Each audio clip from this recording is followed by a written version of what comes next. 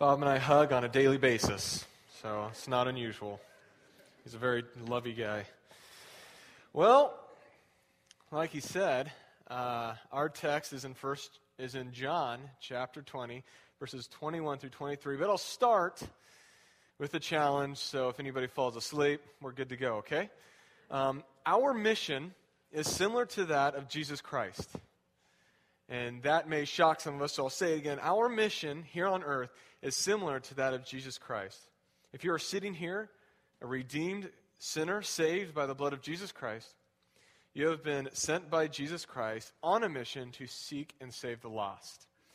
So we have 3 verses, and John chapter 20, verses 21 through 23. I'm going to go ahead and read them. You can follow along in your Bible. If you do not have a Bible, they are in the pews, because we know how hectic life can get when you're headed to church. And for me, especially when you have kids, I've realized that. It's a little harder for Emily. Again, Jesus said, "Peace be with you. As the Father has sent me, I am sending you." And with that, he breathed on them and said, "Receive the Holy Spirit. And if you forgive anyone's sins, their sins are forgiven. And if you do not forgive them, they are not forgiven." So let me give you some background, because sometimes when I read through these things, I blast through sections of text. I rarely read 3 verses and shut my Bible and think, wow, I'm going to think about that for a week. But that's exactly what we're going to do. And so I want to break this out a little bit. Let me give you some background, but before I do, I want to pray for myself, because I am very fallible myself. So let's pray. Father, I do thank you for this church, what we do here, Lord, and being able to come here and worship you in different ways than we do in other parts of our lives. We are continual outpours of worship, Lord, and we come here not because you have to come here to be a Christian, but this is something you want us to do. And your message from the pulpit is to be a gift to people, and we learn and grow from that, and the worship is another way that we creatively worship you. God, I pray that as I do bring the word, that your words will come through me, and that my mistakes, Lord, if you could remove those, that'd be wonderful. God, we love you, and in Jesus' name, amen. All right, so here's some background. This is what I'm thinking, okay? At this point, you have Jesus, and he has already been slaughtered on the cross for the payment of your sins and my sins. He has miraculously beat death and raised from the dead. Jesus then goes to where the disciples are hiding, and the disciples have locked themselves in a room because they're afraid of what the Jews may do to them and the brutality that will happen from that. Jesus somehow enters the room to be with the disciples through a locked door. They are shocked and in disbelief, but Jesus knows this and shows them his wounds from the cross. When the disciples realize this is really Jesus, the risen Savior, they're glad.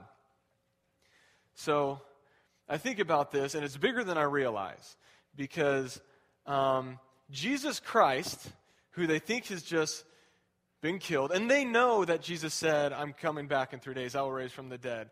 But I cannot help, we see through Scripture these disciples, they're a lot like myself, very, slow learners. And so I imagine they're in this room and they're locked in there because they're scared, and I can't imagine them not pacing around thinking, dude, if this does not happen the way Jesus said, we're in a lot of trouble. We wasted this, and we wasted this, and we go through these things in our minds. So this is what I want you to picture. You've dropped everything to follow this man, and you believe him to be God in flesh. You have left your jobs. You've left your family. You've been learning from this man. You have followed this man into dangerous lands. You defend what you are doing by what this man teaches. You have a relationship with this man.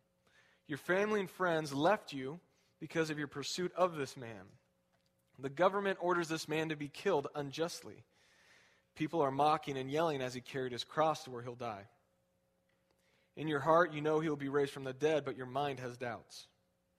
You watch him die, you hear he is dead, and you know he is dead. Reality sets in that if he doesn't raise from the dead, your own life is at risk. You and a couple others who have been following this man lock yourselves in a room to hide from the brutality you expect to come your way. Then Jesus appears in that room with you through the door, no knocking, no doorbell. There he is. His first words are, "Peace be with you." So basically, settle down.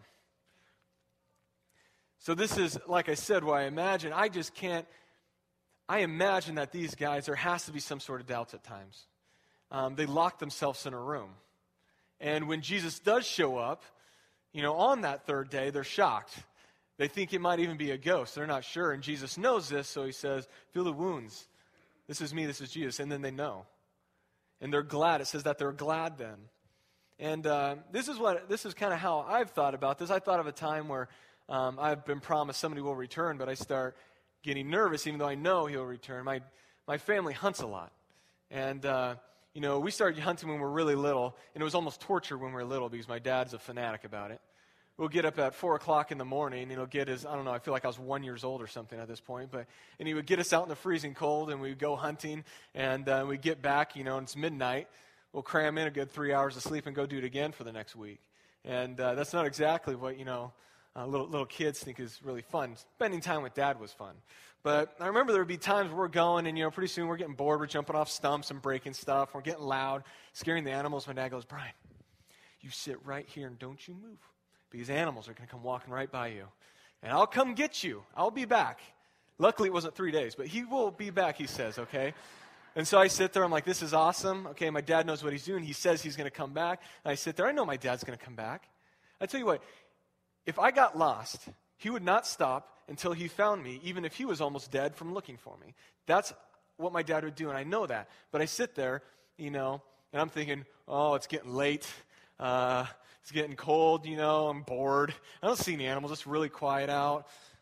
It's already 2 o'clock in the afternoon. He's not back yet. Getting scared. I know he's going to come back. Well, like I said, my dad, he'll hunt into the woods until it's dark and then come out. And here's the secret. I don't think my brother's here today. He's not here. Perfect. Okay. Here's a little secret that my brother and I do. We're still a little afraid of the dark, okay? So we see the sun going down, and we start making justifications. Oh, we better head out. It's about 4 o'clock. It's going to get dark in 4 hours. And so we hike out our 30 minutes out to the road because we're just, we don't like that dark. So I'm sitting there. I know my dad's coming back, and I'm getting scared. And pretty soon, I start going through these mental, plans in case he doesn't come back. Okay, if I stay here, I'll take one arrow out of my bow so that I can shoot, and then if something kind of stab that, and in case someone's attacking me, I don't know what I'm prepared for. It's just the mind does these things. Jesus said, I will be back, and these guys go and lock themselves in there. When he shows up, they're like, no way, this is Jesus, and he has to prove it to them. And just keep that in mind. This is not just a bland text to read through, just part of the story we hear all the time. These are real people experiencing real things that have minds like ours and fallibility like us. And so here comes Jesus, and he says, chill out, peace, okay? So you're in total shock. Your mouth is hanging open. You're speechless. You're wondering if this is a ghost, but Jesus shows you his wounds and proves who he is and that he is no ghost, but the real Jesus. Your shock remains, but your fright turns to amazement, excitement, and adrenaline. It is really Jesus, the risen Savior.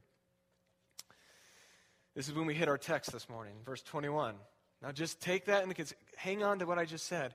Then he says, peace be with you again. So you know something's coming. He's like, hey, chill out. Okay, it's me. Okay, now chill out. As the Father has sent me, I send you. See, I think a lot of times we realize that we are sent on the Great Commission, and we are on some sort of mission, but it gets overwhelmed with other things. But mentally we realize that. But maybe what we don't realize is that Jesus was sent on a mission to save us. Jesus was in heaven in a perfect relationship and communication with the Father. Jesus was sent on a mission to seek, save, and redeem us. On his mission here, there's a couple things I want to note that he faced that may parallel what we are to face.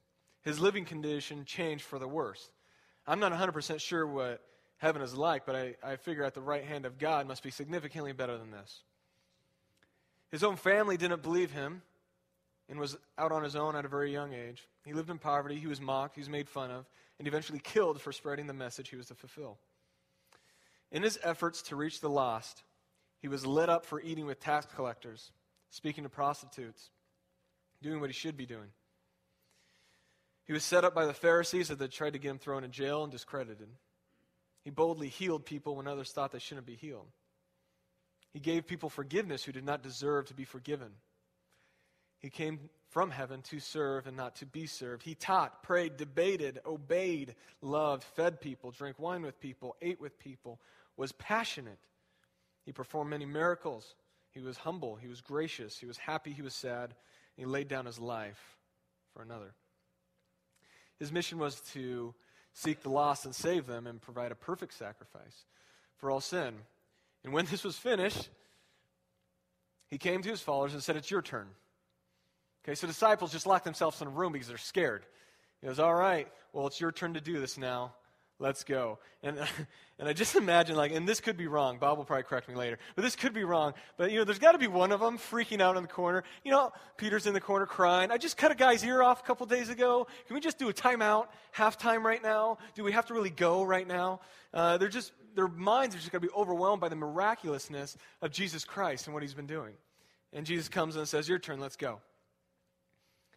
So they say, how? Verse 22, by the power of the Spirit. You can't muscle through this. This mission is not something we can do on our own. And we experience that probably on a daily basis. And we do it by the Holy Spirit. There's only one way, and that's by the Holy Spirit that we can accomplish these things. And what do we do? Verse 23. Your mission is to share with the world how their sins can be forgiven. Verse 23. Let me summarize this text here.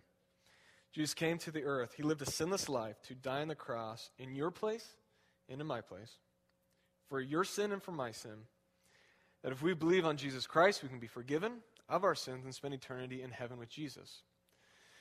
And as we accept Jesus Christ as our Savior, we are sent on a mission, just as Jesus was sent on a mission, and by the Holy Spirit, we can seek and save the lost as well. It is our turn. It is our turn to be less concerned about our physical comfort level, to risk being mocked and made fun of and laughed at and rejected, to be generous with our money, to be gracious, to be humble, to intentionally spend time with unsaved people,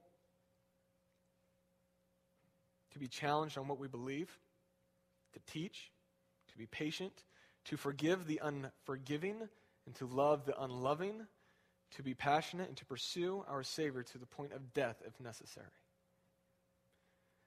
And I think that we need to be reminded of that. Even if we have a sermon every Sunday, and at the end we say that, we were to pursue our Savior to the point of death if necessary. We were to pursue our Savior to the point of death if necessary. We were sent on a mission. It's not a secondary mission. There's no plan B. I'll share with you my struggle. And I shared it with Bob a while ago too. It's childish and immature and embarrassing. And maybe some of you share in my struggle. Don't admit it if you do, okay? I care what you guys think too much. I care what you guys think more than I care what God wants me to be doing. And maybe sometimes it helps me keep in check myself, because there are very godly people in here that would expect godly things from me. But all too often, I think that it is not a good thing for me. This part's not in my notes, but I'll say for the sake of people in ministry, paid ministry everywhere, that it's very hard not to fall into this, especially when you guys lovingly pay our bills, to not care what you guys think and try not to make you guys frustrated with me. And I know it's in vain sometimes, but I care what you guys think. And let me give you an example. We did Candy Corn Carnival. How many of you guys worked in Candy Corn Carnival? Okay, I thought that was awesome. We did Candy Corn Carnival in this room right here. Everything in this room. So we packed it in here. We packed everybody that showed up. There's about 200 people that showed up. We're in this room. And we explained the different ministries that we had here, invited them to come here. It was great. We cleaned up. We spent hours vacuuming straw out of the stage. And people were taking stuff down into the basement. And we did our best to clean the place up. We tried to set up the pews. But it's like a trick in here. There's no way to really set up the pews correctly, but we tried. And then, so we finally get all that done, and I'm headed home right now. I sold my house, so I live in my parent-in-law's basement, which is every young man's dream. So, living the dream day by day by day. I'm driving home, and I see this light on the side of the road. I'm like, is that a bike or something? And so I kind of you get in the other lane, because one of my headlights are out, so I get in the other lane, and I kind of look, and there's this girl walking down the street with a gas can and a light, okay?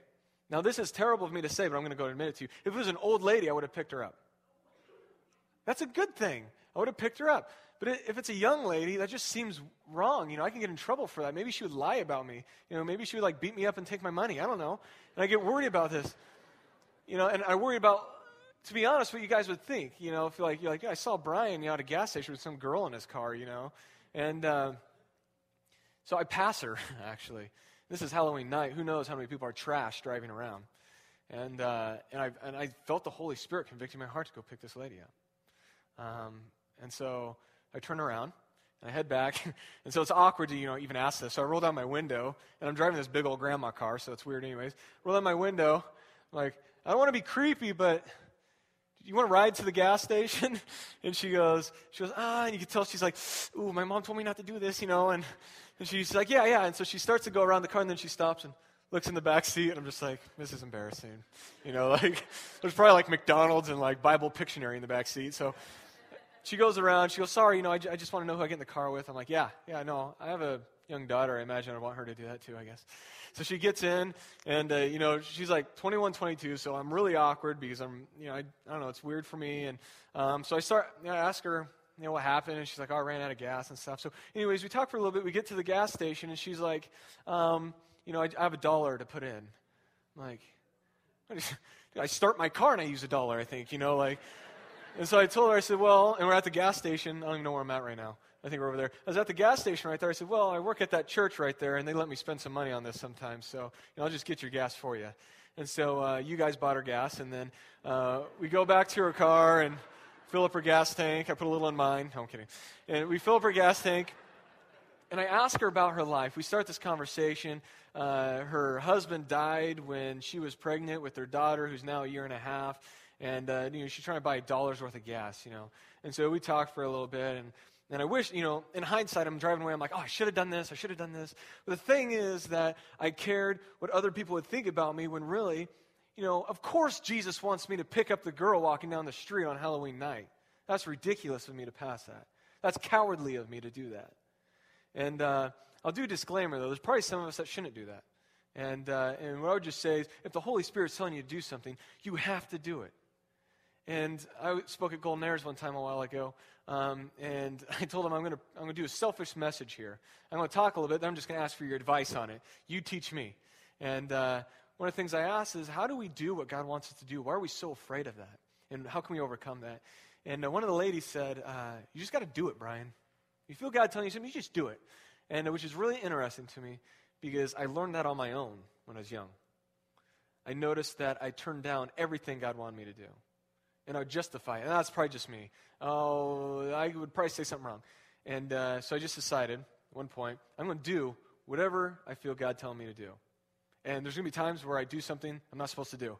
And that will further clarify which voice is mine and which voice is God. And I started doing that. And I guess that would be my advice to you guys. If you are in that little area, just if you feel God is telling you to do something, pray about it and do it. That is my struggle, though. I care what people think more than I care about what God thinks sometimes. Jesus was on a mission which led him to speak to prostitutes. Imagine somebody claiming to be the Savior and hating sin, and then these legalist, religious people see you talking to a prostitute. Man, they would light him up for that. And then the tax collectors, man. He went and ate with them. I mean, it just blows me away. He would do these things because that he would get in trouble for it. There would be people saying, you shouldn't be doing that. Who is this Savior eating with these sinners? They should be spending time with the people who do trust in him and do believe him. Jesus knew what the people would say and think, and he did it anyways. The ministry of forgiveness was more important than the religious legalists of the day and what they thought. Listen, Jesus did not die so that we could have religion. Jesus died to forgive sins and give life. And we fight against this legalistic, religious stuff all the time.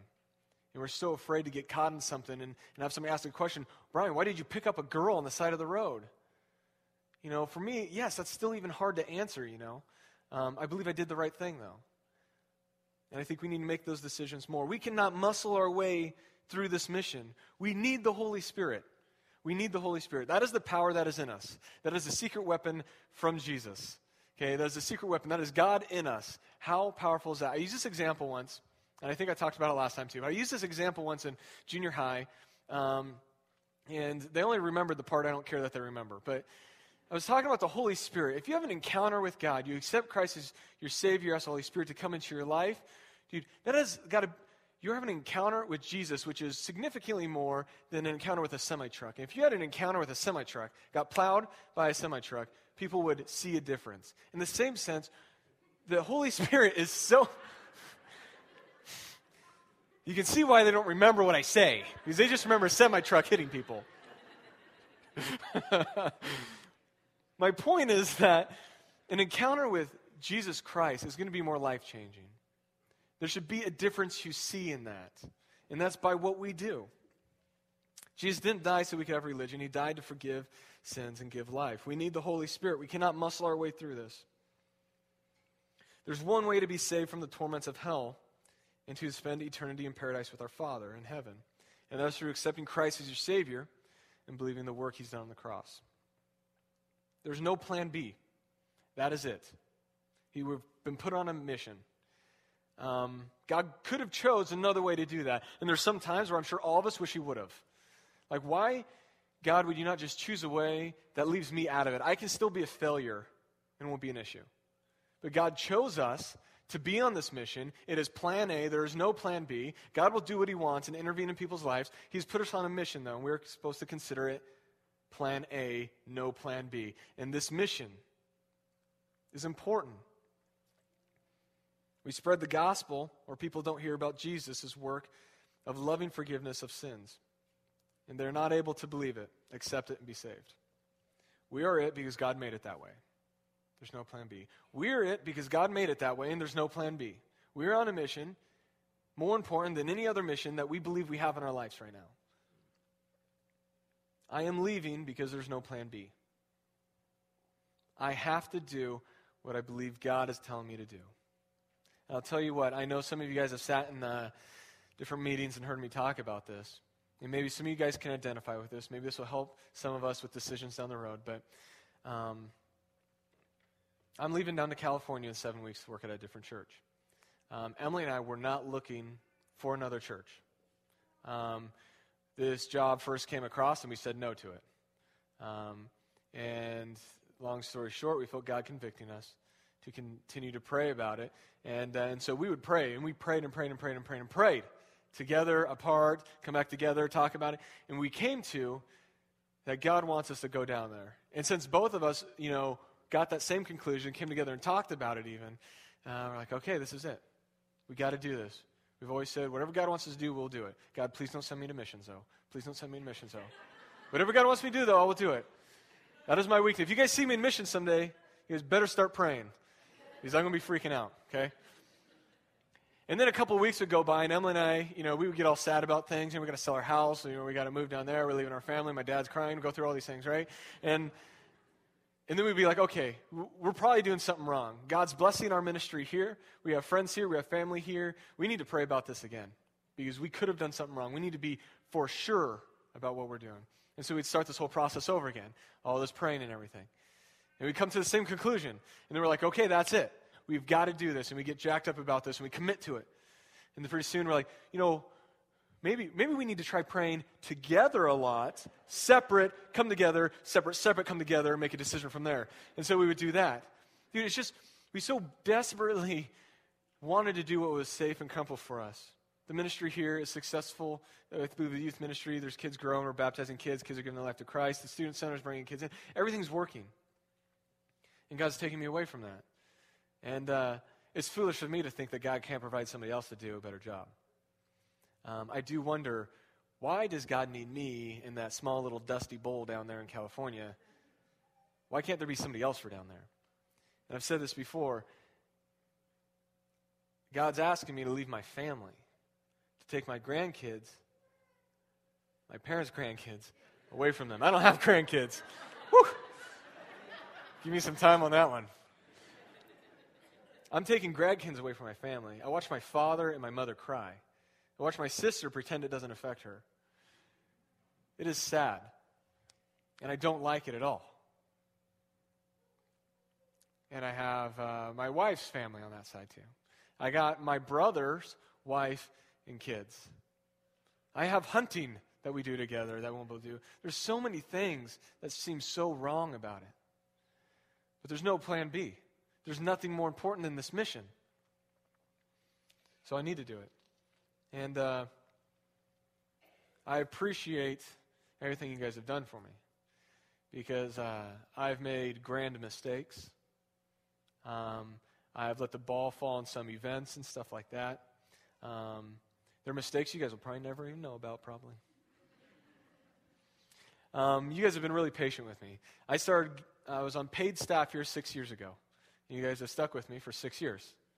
And that's amazing to me. Right out of college, right out of high school, I went to school for 1 year, and you guys were willing to trust me with kids. And I had Michael, on top of me, making sure I don't do anything stupid. But you guys were very gracious to me, and Emily and I will be forever indebted to you because of that.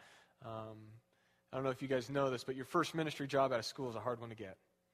And you guys took me in and, kept giving me more responsibility, more money, and provided a way for my wife to be able to stay-at-home mom while I work here.